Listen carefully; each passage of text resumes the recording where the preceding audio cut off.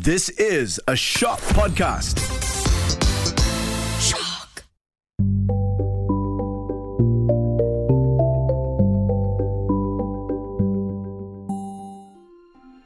Once upon a time, there was a girl named Cinderella who lived with her stepmother and 2 stepsisters. Poor Cinderella had to work hard all day long so the others could rest. She woke up every morning when it was still dark and cold to start the fire and cook the meals. Sitting by the fire every day, the poor girl could not stay clean from all the soot and cinders that blew with the wind. What a mess! Her 2 stepsisters cackled. Poor Cinderella, covered in cinders. On one fine day, big news came to town. The king and queen were going to have a ball. It was time for the prince to find a bride. All of the young ladies in the land were invited to come. They were wild with joy. They would wear their most beautiful gown and fix their hair extra nice. The prince, and heir to the throne, seeks a princess. And he would like to meet each lady of the kingdom in the hopes of finding true love. The palace doors will open at 8 p.m. Cinderella now had extra work to do. She had to make brand new gowns for her stepsisters and stepmother. Faster! Shouted one stepsister. You call that a dress? Screamed the other.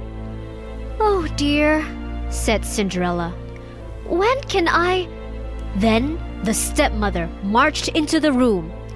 When can you what? Well, said Cinderella, when will I have the time to make my own dress for the ball? You? Yelled the stepmother. Who said you were going to the ball? What a laugh! Said one stepsister. She's such a mess. They pointed at Cinderella and all of them laughed.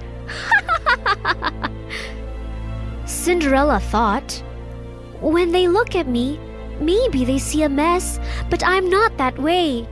And if I could, I would go to the ball. The evening of the royal ball arrived. A fine horse-drawn carriage came to the front door. Promptly climbing aboard, the stepmother and stepsisters turned back to Cinderella and said, "Have a wonderful night on your own," smirking as they set off for the ball. Cinderella looked on with great sadness as the carriage set off down the drive towards the palace. "Ah, me," said Cinderella sadly. She said aloud, "I wish I could go to the ball too." And then, suddenly, there was a flash. Poof! And a fairy appeared before her, clasping a wand. "You called?" said the fairy. Did I? Who are you?" asked Cinderella, quite confused. "Why, your fairy godmother, of course. I know your wish, and I have come to grant it." But, said Cinderella, "My wish is impossible. How am I to go? Just look at me." You do look a bit of a mess, child. Even if I had something nice to wear, I would have no way to get there," said the girl.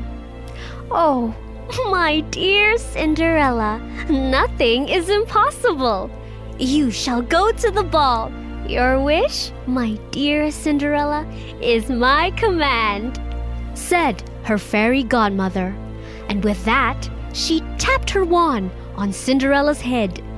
Cinderella was all clean at once, rid of the soot and cinders. She was dressed in a beautiful blue gown with diamonds and sparkles cascading and twinkling down. Her beautiful hair was set up high on her head inside a golden band. Her feet were adorned with the most delicate pair of shimmering glass slippers. Once more, the fairy godmother tapped her wand, and at once, a beautiful carriage came to be with a driver and 4 white horses. Is this a dream?" said Cinderella, looking around her.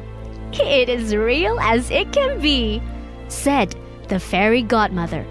"But, my dear, there is one thing you must know." What is that?" Cinderella asks. "All of this lasts only until midnight. Tonight, at the stroke of 12, it will all be over. Everything will go back to the way it was before. So, you must leave before then." "All right, I must be sure to leave the ball before midnight."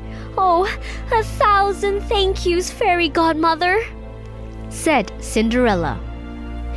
The fairy godmother stepped back. My work here is done." And with that, she was gone. Cinderella stepped into the carriage, and then, with a single swish of the coachman's reins, the horse-drawn golden carriage departed for the royal ball. Over at the ball, the prince did not know what to think. Why do you have that sad look on your face, my dear? The queen said to her son. Look around you. You could not ask for finer maidens than these. And you have yet to ask anyone for a dance. I know, mother, said the prince. Yet he knew something was wrong. He had met many of the young women, yet, after he greeted them one by one, he could find nothing more to say. Look! Someone pointed to the front door. Who is that?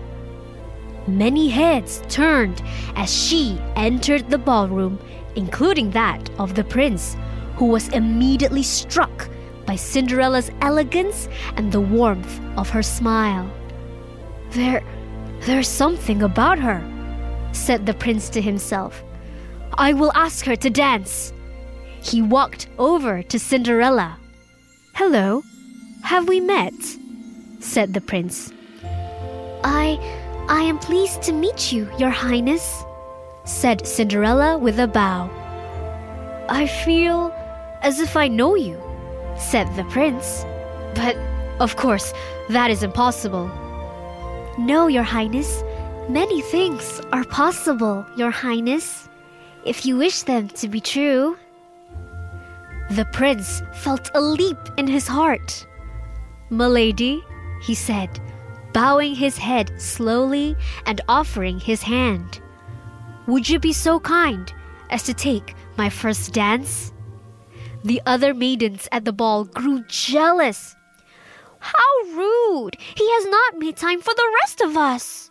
Every eye in the ballroom was upon Cinderella and the prince, including those of her stepsisters. But such was her transformation that they simply didn't recognize her. Instead, they stared, green with envy, longing to take her place before the prince. But all the prince could see was Cinderella. They laughed and talked, and they danced some more. In fact, they danced for so long that Cinderella did not notice the time. Suddenly, Cinderella looked up at the clock. It was 11:57, and she only had a few minutes before the magic spell was broken. Oh my! It is almost midnight! She cried out. Without delay, she darted out of the room, past the guards, and through the palace. But we just met, said the prince. Why must you leave now? Oh dear, goodbye, Your Highness, said Cinderella. Up, up the stairs she ran. What happens when the clock strikes midnight? Will the prince ever see Cinderella again? Find out in part 2.